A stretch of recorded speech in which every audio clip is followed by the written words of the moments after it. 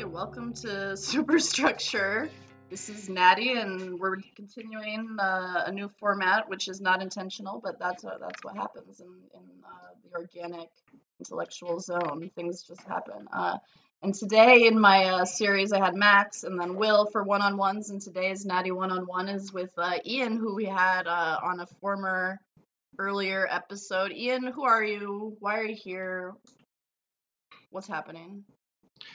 Hey, yeah, so I'm Ian, at Ian_as_portrait on Twitter, and I'm here because I've got a bone to pick with Ben Burgess. Right? Ben Burgess. Yeah. He writes a lot of articles for Jacobin, and some of which I'm sure are good, but most of which that I've read are not. And why do we give a shit about this dude? I know, like, you were talking on the last step we had you on, we were talking about the Bruenigs. I think we, like, read a Liz and Matt article just to, like, really double down on people suffering. And maybe we're looking at something similar today, like, kind of where in our, like, hate watching of the internet left discourse, like, where within this do we care what Ben Burgess has to say, and why is it worth? Well, those are big questions. What is his role? So first off, obviously there's the let people enjoy things, but the things I enjoy are being a hater and critical analysis. And the thing is that what both the Bruenigs and Burgess share in common is they have a faux criticality that they bring to these subjects, where they're trying to bring effectively neoliberal ideology into socialist thinking, but they're not removing the neoliberal thinking aspect of it. They're bringing in the numbers, they're bringing in the statistics, and they're approaching it in this kind of mechanized way that really seems to take us down just a really negative path. Well, there's a political ideology that's informing this style, right? Which is that they think they need to appeal to this audience of, like, reasonable internet nerd bros who, like, are weighing the debate, and maybe they're considering whether they think taxes are violence or not, or and they kind of there's sort of like a nerdy aesthetic that's almost like purposefully dull but also normie, where there's this like to the left of the, like, reasonable centrism of Clinton, but it's this sort of reasonable centrism for Dem socialism or something that's, like, trying to appeal to common sense. And it's like you have to think about, like, who is this audience that is your common man, and why do these slippages occur where, like, this common sense socialism takes you down these sort of, like, inverted neoliberal lanes where you're just like, yeah, take neoliberalism, but then win and change it a little. Right. There seems to be kind of an approach of inverting the neoliberal, like, paradigm and saying, okay, what if we flipped who the winners could be on one side, and that kind of just it sets up a lot of future failures kind of without even intending to. And when you have a lot of background as a thinker, as all three of these people do, to not recognize that kind of failure in your thought process is to really put a poison pill among all the left that you're trying to impact. Which is right? Which is in his case, like, what's his sphere? Because I know we're going to look at his Jacobin articles a bit, but he has several spheres. He's a prolific. We discovered to our great joy that he had 72 articles on Jacobin, which we read certainly all of them to do our due diligence. That's right. We took the Jordan Peterson approach, and we went ahead and read all of his work, watched all of his YouTube videos, all of the appearances. Absolutely. Oh God, there's so many of them. Jesus. All the Twitch debates. How long would that take you? Can you imagine? I think I think that you could, with the aid of like the speed button, right? I think that you could maybe get through all of his work in like a month or so. But it is a lot, right? It is a lot of putting stuff out there. To our great joy, as I said, for the socialist. Mhm. Well, although not always. So. Right. Well, and what's interesting as well is that a not lot. really to our great joy, but Yeah. yeah, but please, you If that didn't come across, Yeah. I'm glad that you put that note there Well, for anybody if who he's wasn't quite listening, following. I don't want to just be like a total bitch, like Right. I try to Right. mix like bitchy and nice, and so it's hard to It's find important. that balance. Yeah. Mhm. Yeah. See, I've been told, I just sound like I do, so it does always comes across as bitchy. I can't do anything about it. But it's interesting as well because a lot of these thinkers will talk. They will be very adamant against a Liz Warren type or against a Yeah. Matt Iglesias type. Right. And the problem is that they're not that far away from those Right. people. They're kissing cousins with them. Totally. Right? Well, that's part of the. I don't want people to then. I feel like this argument like leaves me open for someone to say like, well, then that's your same obsession. But there is something to their fixation about it that is like a sense of like identification, like not wanting to be like Jon Stewart or like Liz Warren or Iglesias. This common sense pragmatism that is a line, and is like. Right. Self-assuming and kind of makes certain sacrifices at the borders of like what is considered reasonable, Mm-hmm. and is like hiding who makes that decision, Yeah. Yeah. Which in this case, I think the key is that their idea of who's making decisions in society is like debate bros, which are legion. From Ian, I've learned more about debate bros from you than anybody. I'm like, who are these Twitch people? Who are? I'm just like, this is a whole ecology. This is a universe, and like, it's a universe that gets views. Like we talk a lot about Jacobin or different things or different Twitter people or YouTube. Superstructure is a very unabashedly online show, but we don't get as much into this world that's like Twitch debaters who stream 9 hours a day, Right. Yeah. But that's like a lot of eyeballs. It's a big world, in right. left And media, Yeah, definitely. And to Ben's credit, he tries to compete inside that, right? And so like it is a huge thing that he said, okay, there's a dearth of whatever.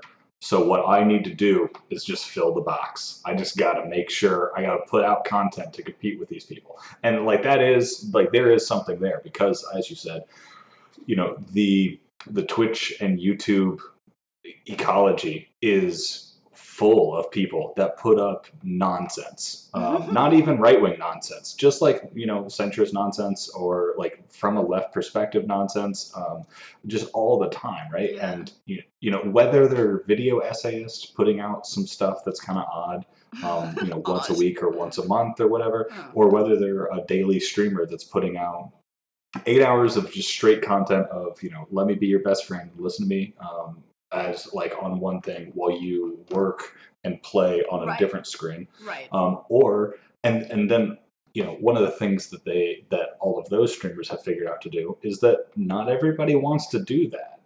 But you can still form parasocial relationships or whatever. You can still build an audience. Which can be beautiful. Totally, Superstructure line. Right? Yeah, it's definitely not common sense. Right.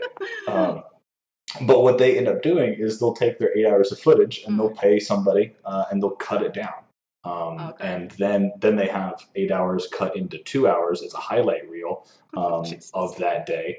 And then that just has all kinds of extra I just want to comment on like the aesthetics of it and like some of the politics of it that like I think it's interesting, like that I think probably like a lot of media, but that there's certainly like a kind of drab, like nerdy, like white I mean, I think there's a variety, but a very male space, and I don't know that much about all these things, and I think probably there's countercurrents to all of that. But I think, what do you think about like the aesthetics of like where Burgess is trying maybe to an extent to be like, hey, I can be of this, like I can be comfortably of a certain style. I don't know, like how would you describe that?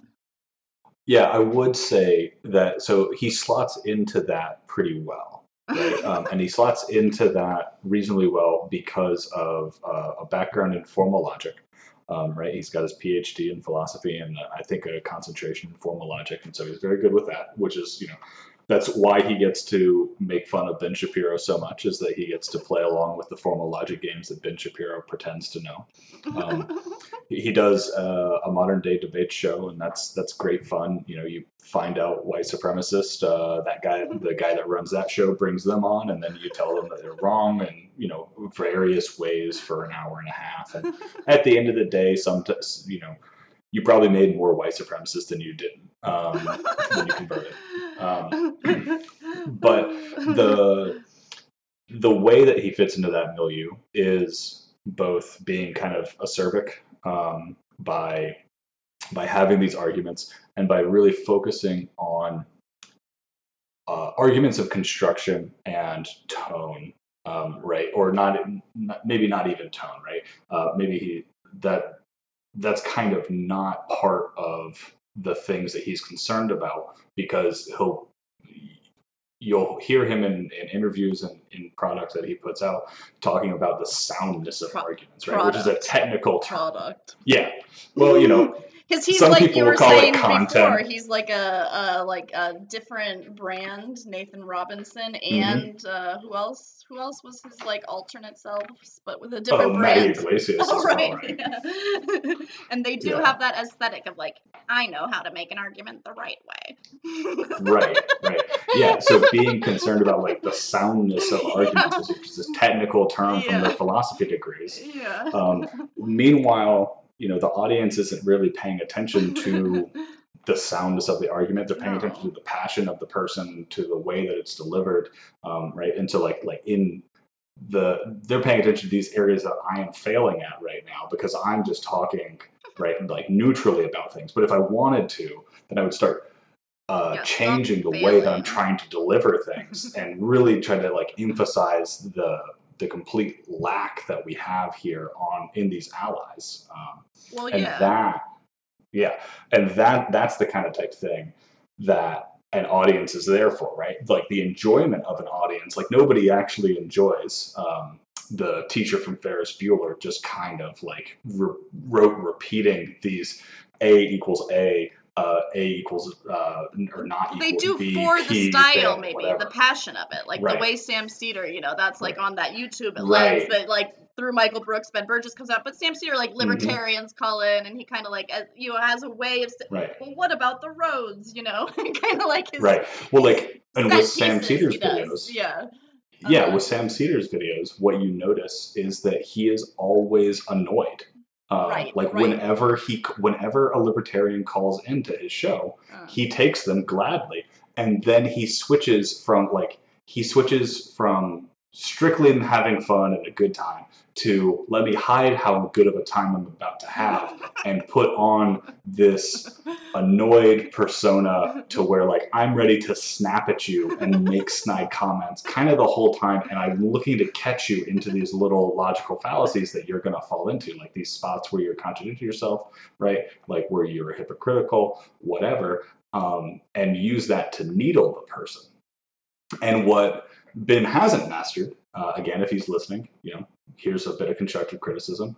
I don't think that he's mastered the way to needle other people. That doesn't come across entertainingly, and because he's still focused on the school version of it, right? Like he's writing a paper instead of being an entertainer with it. And that's how you get these 9-hour Twitch streamers to go on and have a 3-hour debate with on a panel of 12 people and just screaming at each other. Even with a moderator, they'll end up having one person talk at a time, but the way that they deliver their monologues is entirely set up to just kind of grab passions and then use logic as decoration. Well, because I think And Ben, probably has good intentions, but I also do think there's a sense in which, for me, Certainly. like his ethical compromises are like part of the style, and that like I'm sure it's possible you could be sort of a different type of radical debater. I don't really know that whole ecosystem, but I'm sure there's like people who are like going for a sort of like, you know, trans and like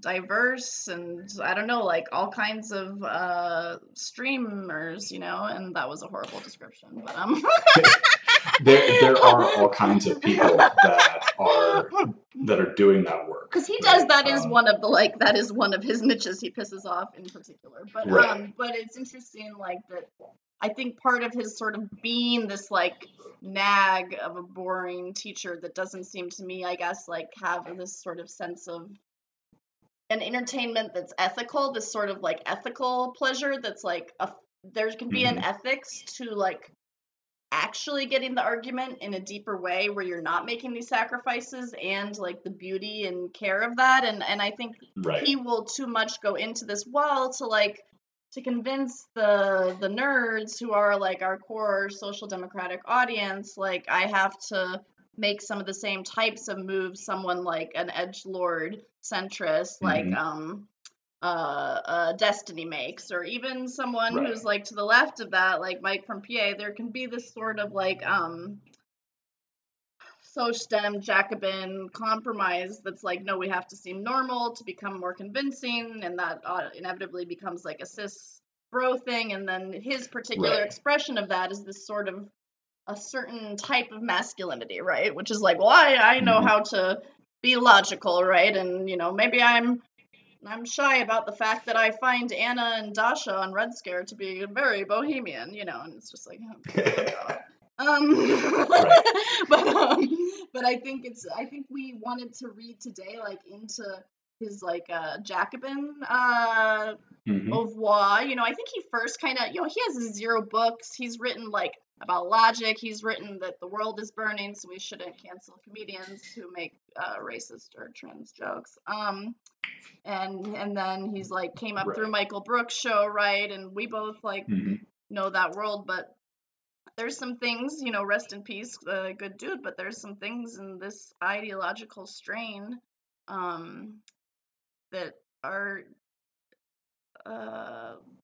I think hurtful, and I think we should start with conversion. You want to say anything more about that? I don't know if I just went on a tangent. No, I think you're good. Yeah. Let's keep going. Let's keep moving. Well, because we're talking about conversion, right? That Burgess is trying to convert people, right? This sort of, I don't know if it's Catholic or Protestant or what it is, but they have this interest in the Vampire Castle, right? With this Mark Fisher line about what do you have to say about that? What's their line on converts, and what's the meaning of that for them? I know you love. I know that you from the South. You love Atlanta Christianity in particular. Right. Yeah. I can't get quite enough of Christianity just everywhere. It's got to be everywhere. That's an important thing. Right. So, you know, he's got in one of these articles. Well, in a couple of them, he mentions the 72 articles. For the Jacobin hordes. Right. He mentions the Vampire Castle in several articles, but in one of them he specifically quotes out that the Vampire Castle doesn't know how to make converts, but that after all isn't the point. And you know, if we just kind of take the vampire myth on its head, right, the point is to make the best converts that you can. I love to make a good convert. Right. Yeah. And then he compares that, he sets that against, you know, an Adolph Reed quote, or in another article perhaps. Like I said, I mean, like when you read 4 articles about canceling, they kind of run together when they're all from the same guy, right?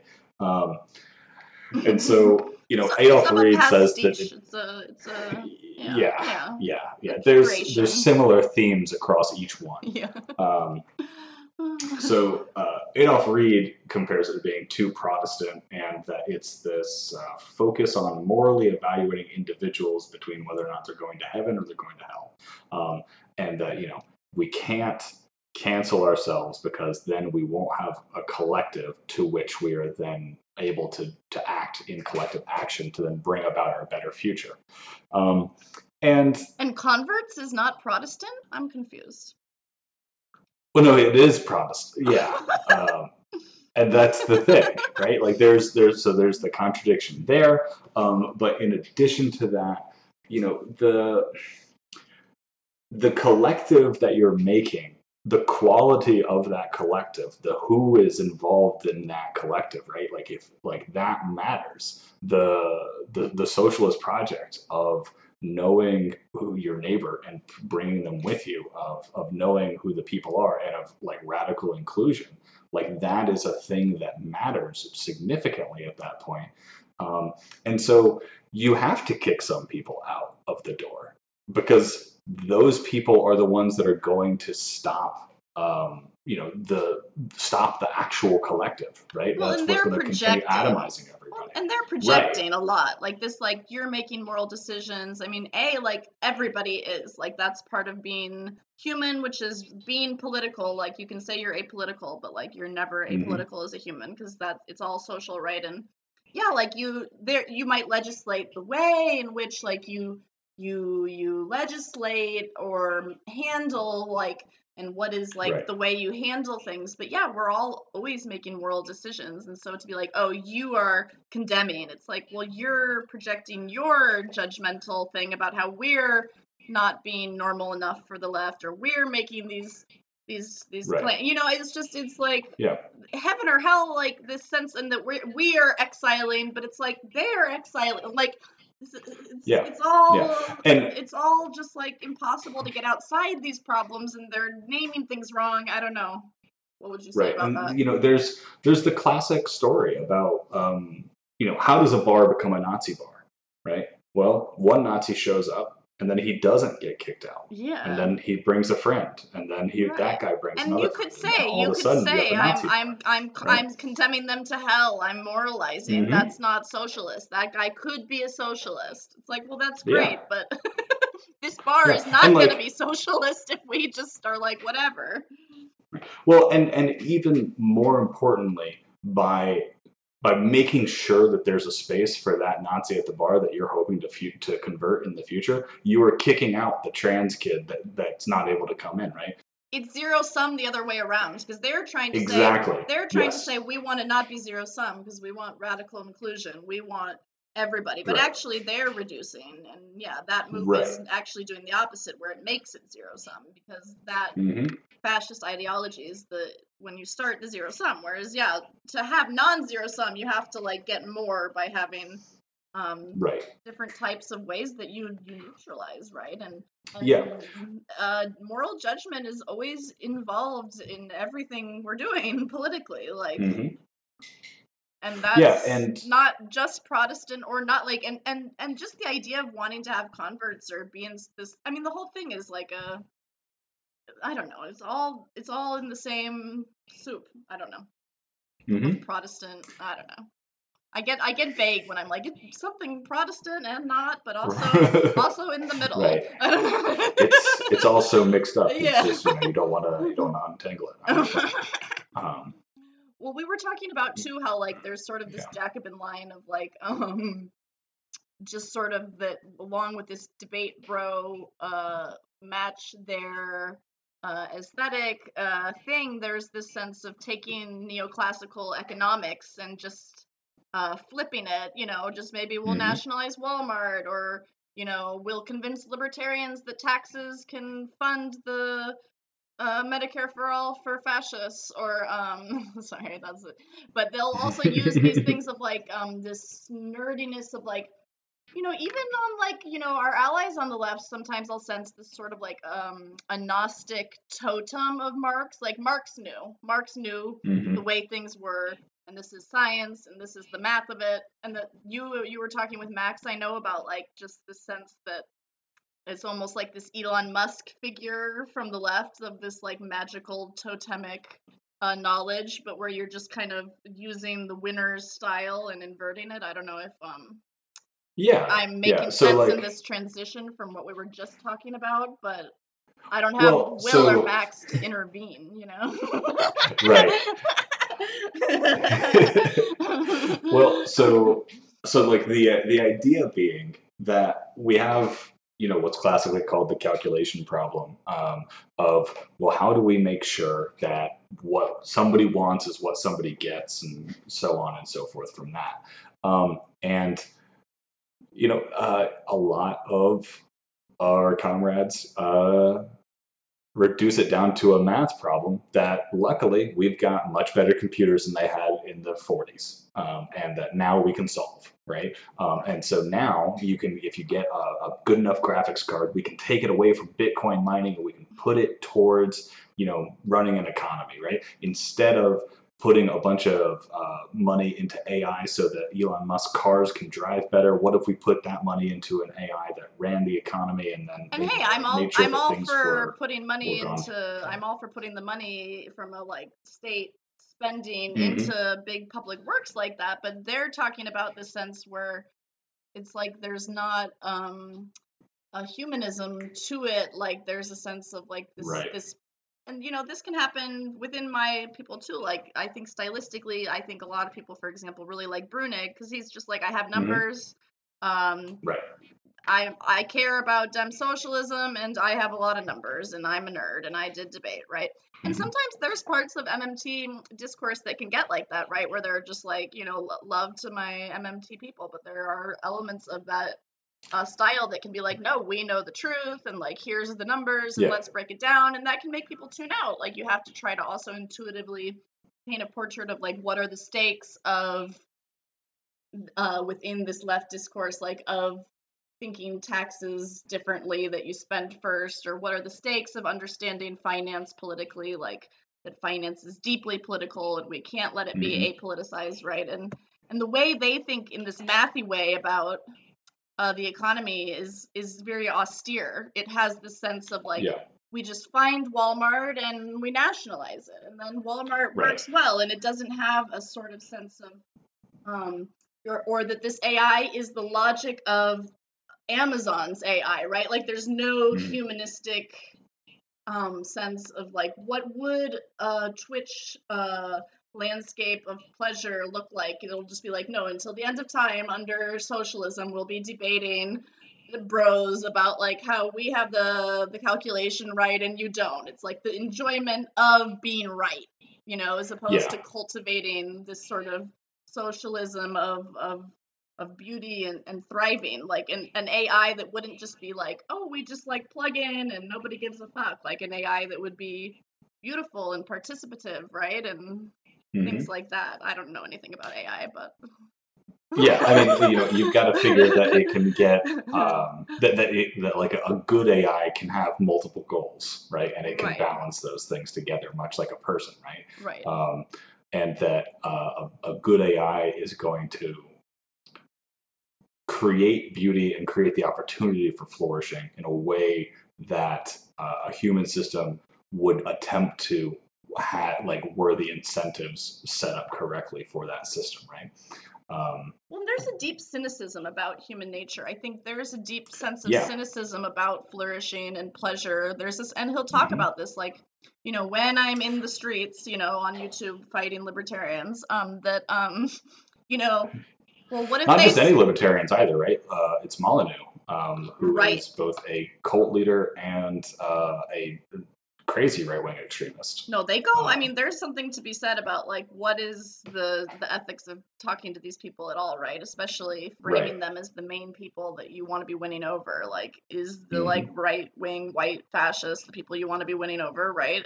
Why is that your main audience? Like, is that who we want to become Jacobins, working Right. class readership, so that the working class can become one big co-op? Yeah.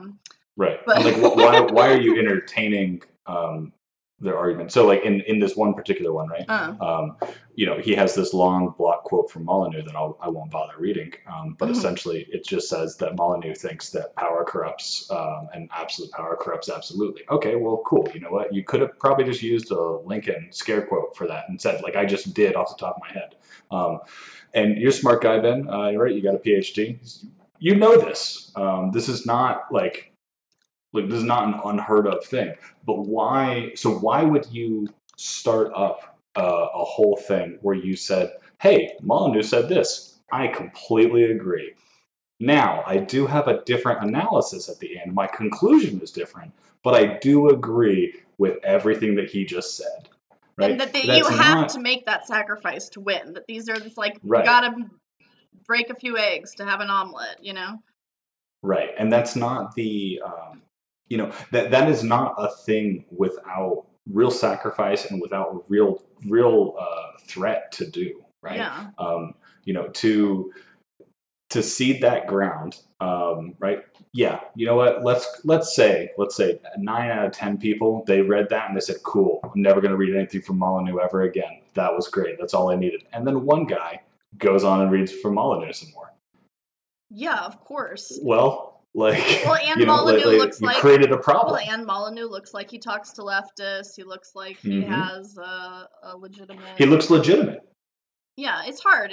I get that those are like hard questions, and this is something they really get into a lot too, like with free speech. That oftentimes he'll sort of take up the sense of like, well, with free speech, when Facebook bans a Nazi, which I don't know if they ever do that, but like this argument that let's say they could. Yeah, that this is going to hit the left because it does hit the left, and so we have to support right-wingers not being banned, whereas like there's a lot of examples of it being good when right-wingers get banned.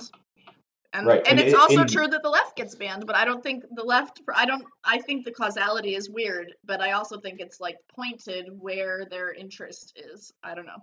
Right. And so, in a different article, he mentions that the Wall Street Journal ads, those are never blocked, but ads for Jacobin are. Right? Because ads for Jacobin are counted as political speech and ads for Wall Street Journal are not. Okay, you know what? That's true. That's annoying and that's a bad thing for everybody involved. I agree. But that doesn't mean that that taking this radical free speech approach where like, okay, what we need to do is let, anybody say anything on the platform. That isn't going to create the same incentive either. Without doing a lot of other requisite work that we have to do to make these social media platforms or whatever public square alternatives that we have into something that is owned by the public instead of owned by a corporation that is already entrenched in our current neoliberal ideology and is ready to go on and promote Wall Street Journal and not Jacobin in the first place. And I feel like his idea of this like internet is just like I don't feel like there's like a deepening of the sense of social interaction. Like there's a sense of cynicism about human nature that like, yeah, he even like talks about David Hume at one point, he's like, certainly humans are vice and virtue, and we just need to fix the economics so that we don't hurt each other, because who fucking knows. But it's like, I don't know, I want to think the thriving of possibility a little deeper. And yeah, I mean, I do care about that our experiences be even richer with each other in these forums, and just this sort of constant harping on, we need to let these conservatives talk. Nope, don't correct anybody when they say something reactionary on the left. We might alienate a worker. It's like, well, that's shitty for oppressed people and shitty for me, and like I'm not enjoying that. Like I'm not saying my enjoyment is all that matters, but like on an ethical, personal level that like cares deeply about the politics of it, I don't find that pleasant. Like to just be dickish and just like, whatever, humans are shit, like who knows, anyway, let's do more logic, like let's just have infinite lack of style. I'm sorry, but well, and to that point, right, like the idea that that running around and saying, okay, so if every, like, the problem with cancel culture, the problem with online discourse, the problem with social media is a problem of scale, right? What happens is we get 10,000 people in a room and then all of them get to shout, and that causes a big problem. Like at that point, you are just kind of replicating a hierarchy, and you're replicating a hierarchy in the way that you are uncommitted to a fundamental like goodness of the people that you're talking about, right? Like that okay, at the end of the day, there's some kind of core bad thing inside them that draws them to that, instead of saying, okay, well maybe there's, if we were able to take care of a bunch of these material concerns, maybe then we wouldn't have such a big problem, right? Well, I think with all this stuff. well, they say the opposite in a way. Like they try to claim they're saying the opposite, right? Like, oh, I don't want to cancel anybody because everybody's savable. But I think you're right. There's actually a deep cynicism about it, because it's Right. like actually to love somebody is often to tell them in no uncertain terms that you think they are wrong. Yeah.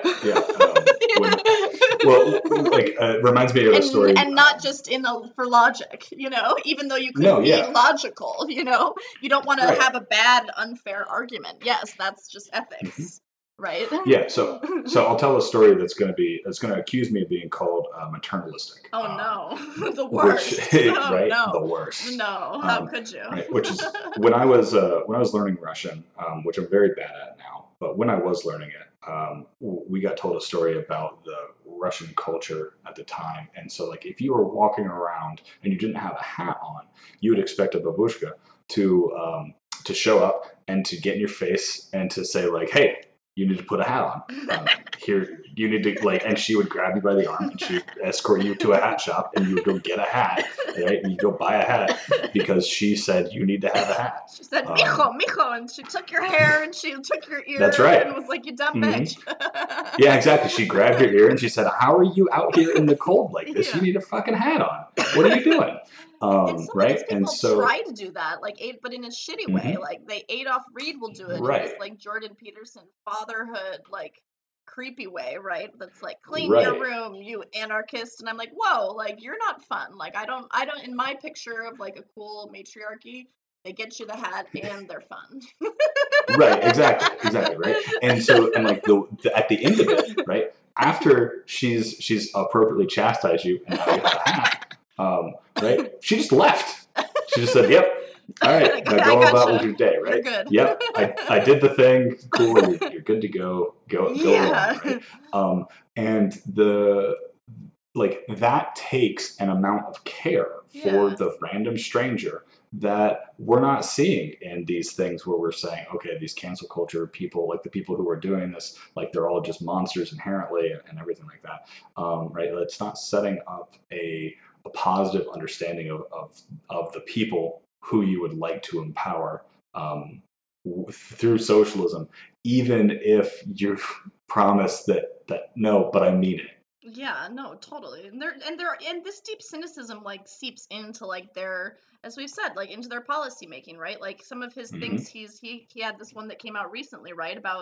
About sort of justifying the Bernie campaign's union. Oh no, that it didn't union bust. Or what was it? Or was the Diane Morales? It was the Diane Morales. Yeah, and like he was like. But then also the Bernie campaign, it was also mentioned in that, and they were already unionized and they chose not to strike, and that was nice. Yeah, it's like, because that would have been interfering, and that, I could get into a whole thing about Cenk and Anna, but I won't go down that. I won't go down that path. But but there is this sense of like making it's like this is getting in the way of like socialism. Like they actually are cynical about the Diane campaign, or they're cynical about the Bernie campaign, and so they're trying to like start a union in order to interrupt the path of socialism. And then he like compares that to like right-wing historical political action, like the right-wing truckers strike during Allende, and then he's also talking about like,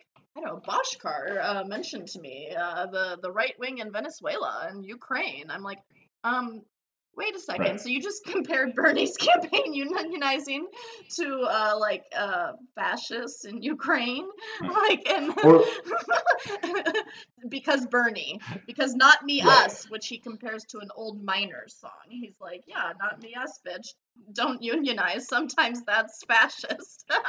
It's like, is this Right. really made for Molyneux? I can see who you're trying to attract. You have an audience. It does seem, Hmm. like what is Yeah. this? Yeah. And it's one of those things where you like fruit from the poison tree, right? Is kind of just like, to get back to the Protestant stuff. That's the problem here. If the labor movement matters, if its gains matter, if the workers matter, if the workers do not need or should not be oppressed, then the campaigns that are struggling for their rights need to not oppress them at the start. You can't start in that kind of soil and expect to actually get anywhere because, as he says in another I article, love soil. Also, but as he says in no, I'm just another kidding. I'm just article, kidding. there is a Can mix our metaphors. there are problems with worker union or with worker co-ops. I mean, right, and like that they have disadvantages against firms. Well, okay, like that's true, but they're better. So you need to just go ahead and suck it up and have it and let it happen for for these campaigns. And wouldn't it be nice if there was perhaps a union of electoral workers that was always working to work for the next socialist candidate? And even if it had MMT inspired funding behind it, Right. A campaign workers guild that got local grant money that states didn't reactionarily limit them from getting. So the thing that makes the political consultants that are hired by the Democrats or the GOP any good, for whatever good they may serve occasionally, is that they have experience doing it, right? So they don't have a socialist upstart campaign that is not liked by anybody in the establishment, having to figure everything out for the first go in the campaign time. Right. Instead, they already kind of know how it goes. They know how to make something happen. They've tried out one or two things. They have an idea. Right. And so if we think that electoral politics can solve any problems, just even one problem at all, if it's at all a place of struggle, then there should be a union involved that allows us to create power. Right. We need to have, like, this is what dual power is.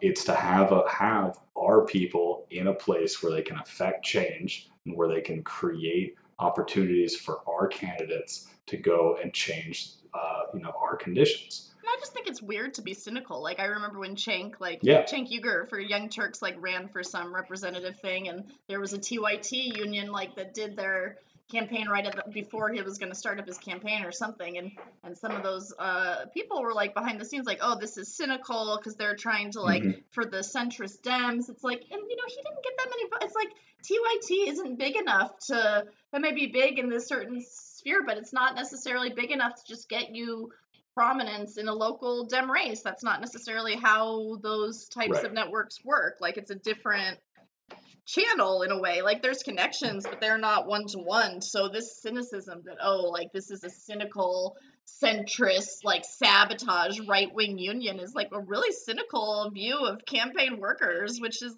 some of this right-wing slippage that happens. And to tie that into the co-ops, I think he's always arguing for co-ops, but by, instead of saying maybe we could have grants, maybe we could have the state have certain types of co-ops they backed and gave grants to without interest or something, public banking. Instead, it's well, it is hard out there, but it's really good that they could close down, not make profit during COVID, but at least they wouldn't get infected. But that did hurt their business, and I'm sure that's probably true, but I think that temptation is what can lead into this. Actually, socialism will be to nationalize Walmart, and he'll cite neoclassical things. He's I will admit that part of the problem with the Soviet Union was the calculation problem, right? They didn't have price signals, and I'm sure there's valid critiques of like whatever production and distribution system was occurring. But I don't think I don't think price signals to me sounds like pretty like Hayekian, or I'm not an expert on that, but I mean, I think prices, people like Nathan Tankis and Ron Gray have looked at that a lot, that prices are more complicated than that. Like there's more institutional long-term stability to prices than this sort of claim as if we're just out here having choices in the market that like make prices fluctuate. Like it's supply and chains, or it's much different, and institutions are what's affecting that. And so it makes sense then, if you think it's so hard to be in a co-op, but really noble, sort of this charity mindset too, right? It's really noble and really good, but it will be hard out there. So also we need like a robust national Walmart sector. I don't know. It's just like it's kind of coming out of this austerity foundation that makes sense in the logic of we have to just play their game and like have better arguments and be really persistent, right? Like as many Jacobin articles as possible, because that will organize the class, like as opposed to maybe having some self-consciousness about the medium you're in, right? Like we are in niche sort of self-selected mediums that we're willing to accept lots of different people and want to be accessible to lots of different type of people, but none of this media is necessarily just, I think it's influencing people who work in politics or who are in communities. That's the idea, and then that's like at different levels. But just the idea that I write about worker co-ops and Jacobin, and then we'll just organize enough of them, and then that, I mean, it's just, I don't know, and then, but we'll probably fail, and then we'll need to nationalize Walmart, but no riots, because riots will piss off conservatives, that. Right. But also a right-wing riot is not fascist. Yeah, that's another. Yeah, that's another. Yeah. That's our alternate plan for that. Right. Relitigate January 6th. Right. Yet again. We agree that he was not correct. Right. And you're wrong on this also. Yeah. Again, it gets back to that slippage that you were talking about. The right-wing slippage dropping into just all the framing that you do. If that's part of your frame, then that's going to color, like that's inherently going to color how you see things, right? And it's going to set you up to do reactionary thinking and reactionary approaches to problems that need to have radical solutions.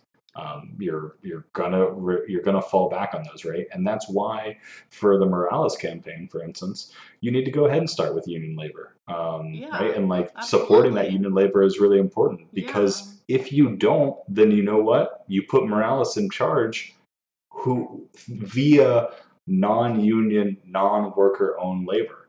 Well, right? And it's bad along and at that point, it's already the cheat code. And you hurt people along the way, and it hurts your campaign. Like it hurts your campaign, it hurts your workers. Right. It's hypocritical. It's just not good for anyone. There's no reason to make that kind of sacrifice. Like that's just not what we want to be about, And I think this comes out of like another of his articles, this tax to spend logic on, which is so deep on the left, and it is true in history that before fiat money, when you do have a gold standard, right, and you have this ideological creation where money is limited in a certain way, that you did tax to get money in a certain way, and that we do have state and local spending and with tax, but again, which is, we still don't want to use this trope of taxpayer logic, not just because it's wrong federally, but because there's a history of right-wing revolt that's on this idea of taxpayer money, right? Like we don't want our money to go to Black kids schooling, right? And so Ben's writing about this. He's like, all right, this is something really important for the left, which is, I'm going to teach you all basically to debate a libertarian who like thinks taxes is violence, right? Like you're out in the wild, you run into a libertarian, they think taxes are violence. This is the Sam Seder, where we would have to probably tell Sam Seder too, like the taxes build the roads isn't quite the right point of view either, because you're you're naturalizing this idea that we have the amount of money that's out there in the capitalist economy, and we can take some of it in, right? And then that's not violence because we care about the public, and then you're just not really politicizing finance correctly because you're not understanding that spending comes first, especially federally, and that all of it Right. is created that way. And he goes through imminently, right? Like, all right, like you're like I said, you're talking to some dude, and he's like, look, taxes are violence, and like, what are you gonna do? What are you gonna say? And he's like, Right. huh, it must be ironic for these libertarians that tax day is just a couple days after Bastille Day. I'm like, what is this? A nightmare sense of humor? Like, yeah, just like Just that joke super landed. Yeah, I know. I'm just definitely. like, okay, so true. So my hot take about this is that when you fight in this format, and when you take upon the libertarian approach to this stuff, what you do is you've forgotten that we're capitalists, like we're inside a capitalist system, and you are strictly fighting upon feudal grounds, right? The idea of how these taxes, how like you need to gather these taxes so you can then spend these taxes is an idea that is more commensurate with feudal, like with whatever your conception of feudal logic is, right? In that you've got some dude who goes out there with a gun or a sword or whatever, and he says, hey, give me some of that stuff you made, and I'm going to go sell it somewhere else, and that's going to be part of my money, right? And like, haha, you can't move. And like, to understand taxes as a thing that you can grab from other people that then gives you wealth, instead of a way that you're manipulating a money system, right? That you're annihilating those dollars from the supply as you change up other things, right? Is a very mistakenly feudal concept of of money and how money is interacting, instead of a capitalist idea of money, in that like we have a strong state that's in control of this whole thing and can then print its own bills and kind of go from there. Even that maybe it's like beyond that, that's just capitalism. I know, like I have to do an interview with Scott Ferguson at some point about this, like that one of his hottest takes is that that the idea of capitalism too, like we maybe cede too much to that feudal ground, that there is designed in certainly like this corporate and capitalist system where, right, you have liberal money is like the sense that money, or neoliberal money, that money has been made for this sort of capitalist, like roughly termed system, but that still there's a public core that is not capitalist, right? That because of this spending first, that you only ever make the public capitalist, right? And so there's always a core of the public there that, you can make arguments about what's the path to change, right? Can you change it within the system, or do you have to like win power? But whatever way you're trying to get your agenda, you're still contending with a going account of that system, and the way these systems work through time has certain dynamics, and to create a system with abundance, whatever way you think there is to power, you have to be able to imagine how public money could work, and sort of naturalizing this Bastille Day, tax day, Biden to say, we'll just convince them taxes are actually nice. And he tries to say, he's trying to say his horizon of change. He says, the first federal income taxes in the U.S. were imposed to fund the war, to break the power of the planter class, and free 3.9 million slaves. Okay, that's nice. That's beautiful. No, I don't think that, like, I'm not sure that was like a tax movement. I also just don't think that that's how taxes are. Like again, right? Like that goes back to like, is that how taxes work? Yeah. Or do you grab taxes and then pay people like that? Yeah, is that how the Civil War worked? Like, is that how I think finance is really politically important, and so to have abolition, right, and abolish slaves, like I want to really celebrate where monetary systems should be intervening in that. But I think it's, if you're writing in Jacobin, and like a place that is like often not dealing with MMT, to be saying that This was without a doubt the deepest and most important advance in human freedom enabled by taxation thus far, and it won't be the last. It's like the entire aesthetic Mm-hmm. of, is just taxes, and he like is on the record as thinking abolition is not realistic now. So he's not even an abolition taxation Right. person anyway, so that's cynical to be like Right. taxes are good for abolition, and you're not even understanding that taxes are abolition, right? When people think, Mm-hmm. well, we need to tax the rich, tax Jeff Bezos to fund the economy. You're not understanding that that's not a source. That's not spending. That's the democracy of abolishing wealth that makes it not be fair. But that Right. actual abolition, as far as finance, is spending into creation public programs. It's not just like, and that abolition has all of these human elements that are not just like about winning over some Molyneux libertarian tax nerds and be like, no, Bastille Day was good, and Right. and taxes freed the slaves. Yeah. Well, and with that Taxes conception aren't of slavery. taxes, Yeah. with that conception of taxes, how is the country not a worker co-op? Well, Like not yours, right? But this we're all paying in, creating the United States Army that then's going to go and free the slaves, right? That like at that point, like we're like the job's done. We're stopped because we're part of the worker co-op of the creation and sustaining of America. Like where else are you trying to go? right, that's interesting. Well, yeah, because it's like there's already all there will ever be, Yeah. and there's no Right. creation nor abolition. Mhm. It's just like sort of a Right. And like you have your nothing needs voice to be in changed, and you have your voice in the workers co-op because you have a vote, which and is that vote then goes over to your union rep, and then your union rep goes and talks to their Senate rep, and then like all that stuff like just kind of goes around from there. this is Um, Ian's inner left wing libertarian is like, look, I'm not gonna lie to you. I wouldn't mind not paying taxes. I wouldn't mind, but right, like the what I'm saying is that this view that we're seeing in the article that we're talking about the libertarian tax setup, Yeah.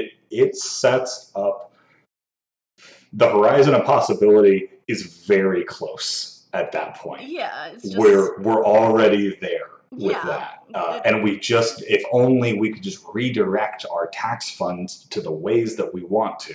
Yeah. Right, like that's what it is. Yeah, Instead and if of Walmart had a more US radical flag approach. on it instead of Right. Hugo Chavez's funded army in front of Mhm. it with Fred Jameson and a DSA coalition on its way to Cuba. Sorry, I'm a bitch.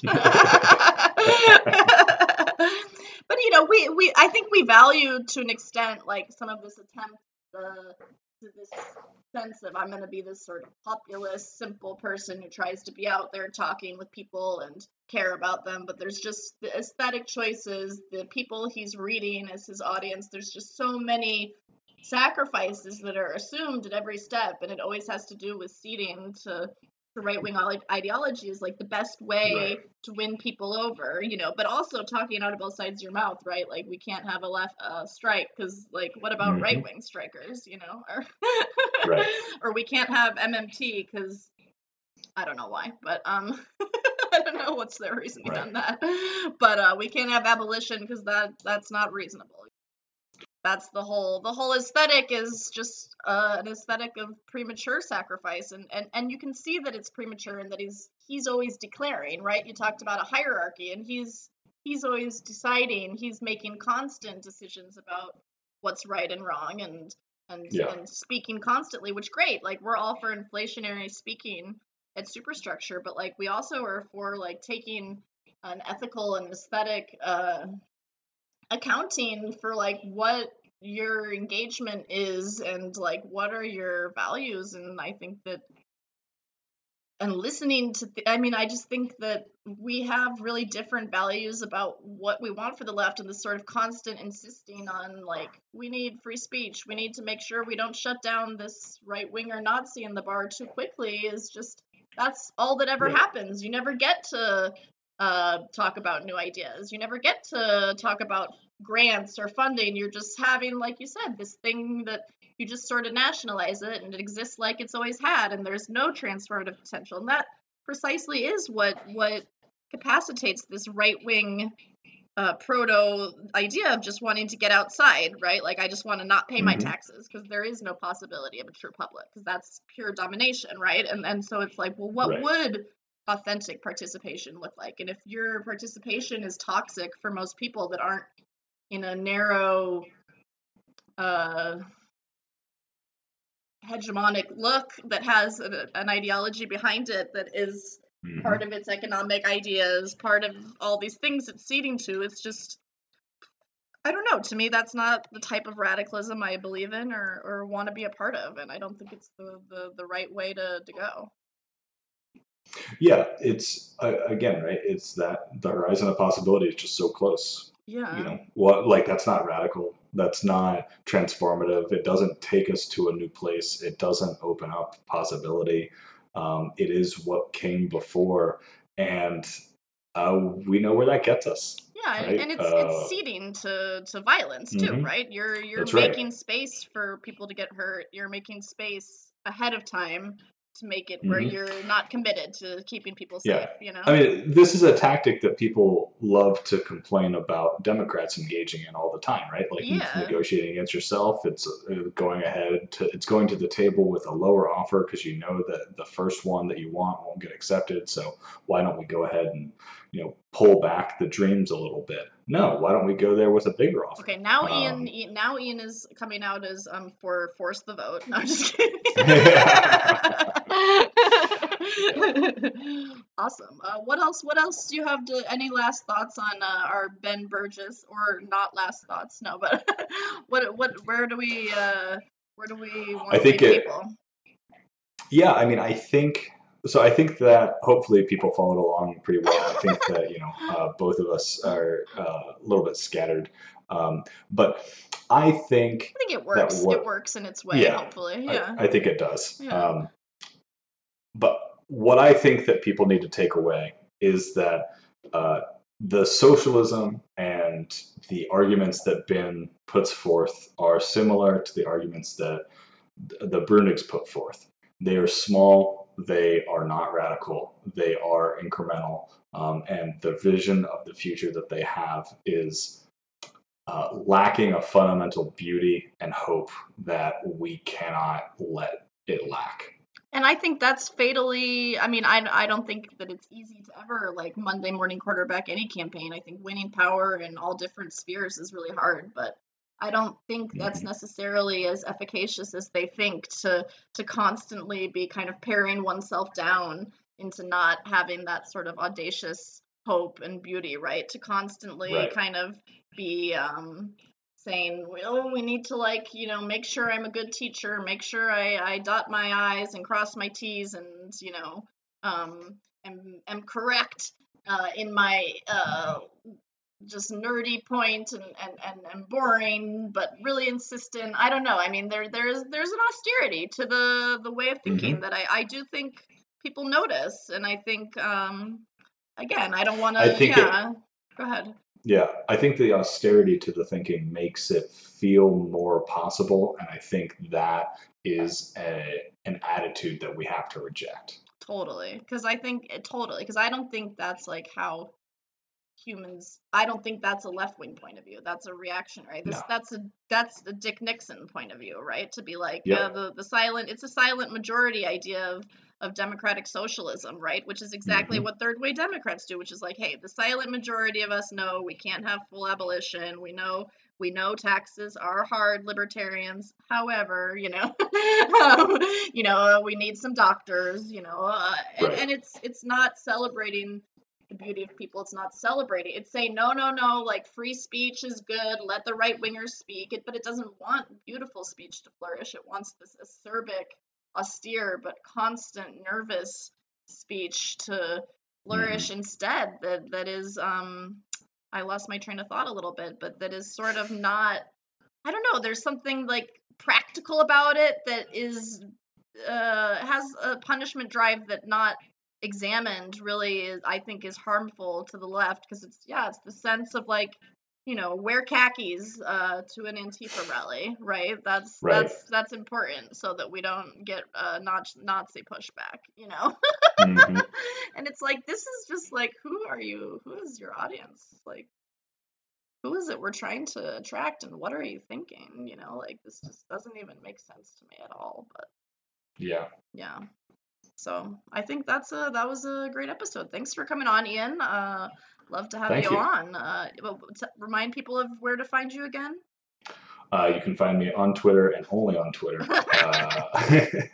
It's at Ian as portrait. All right. That's it. Perfect. All right. Thanks so much. See you guys later.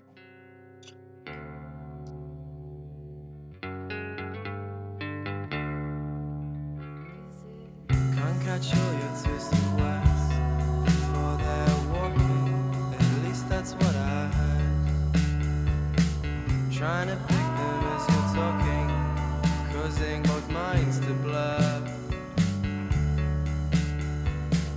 Taking shape, they fail you, each one missing its mark. Unperturbed, they've derailed me. Our mouths and minds are too far apart.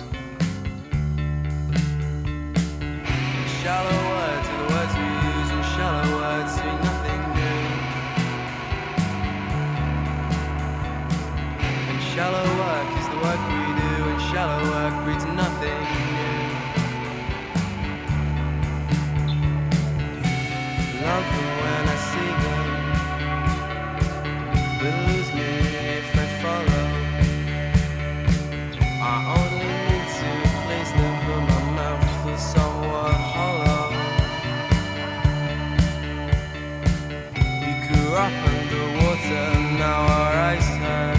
Eyes are sunken, limbs are shrunken down in the folds of our shirts. And as we sink low, the pressure grows.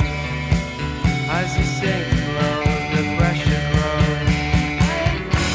Opening the curtains and letting the light in, letting it touch my skin, letting it consume and shimmer. And as I turn back around towards the bed, I am opening up the book and flicking through the pages and putting pen to paper. But the words just aren't coming out. It's like they haven't even been inventing it. And as I stop and think, I'm drifting slowly further and further apart. And I'm trying to work out exactly what it means to be alive, but it seems so hard.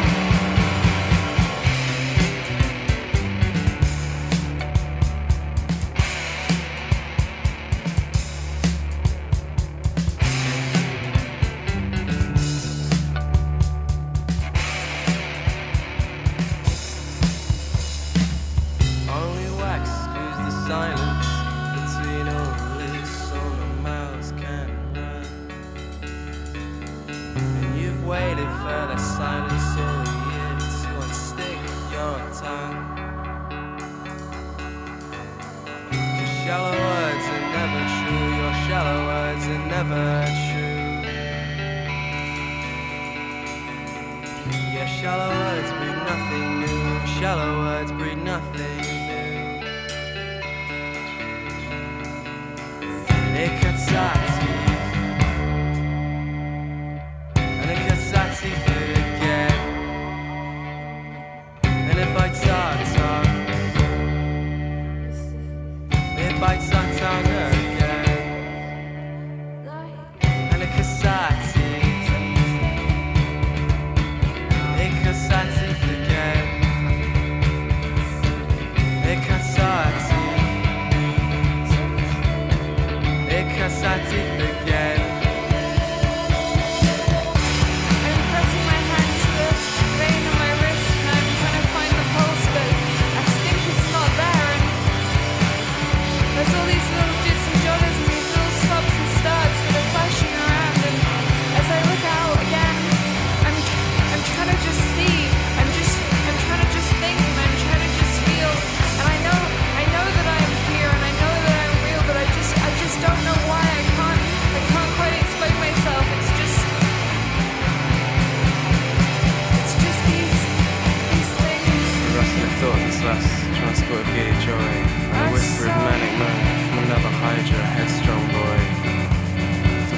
sweaty arrogance, on a scale of sliding sorrow, to a fluster of surprise, to a flutter of distance cries. Further anticipations and chaotic wonder, Fortune's tongue with more loose and lower. Hydra headstrong boy. Hydra headstrong boy. A rustle of thoughtless lust to a transport of giddy joy, and a whisper of manic mirth to another Hydra headstrong boy. Fulfillment of sweaty arrogance and a scale of sliding sorrow.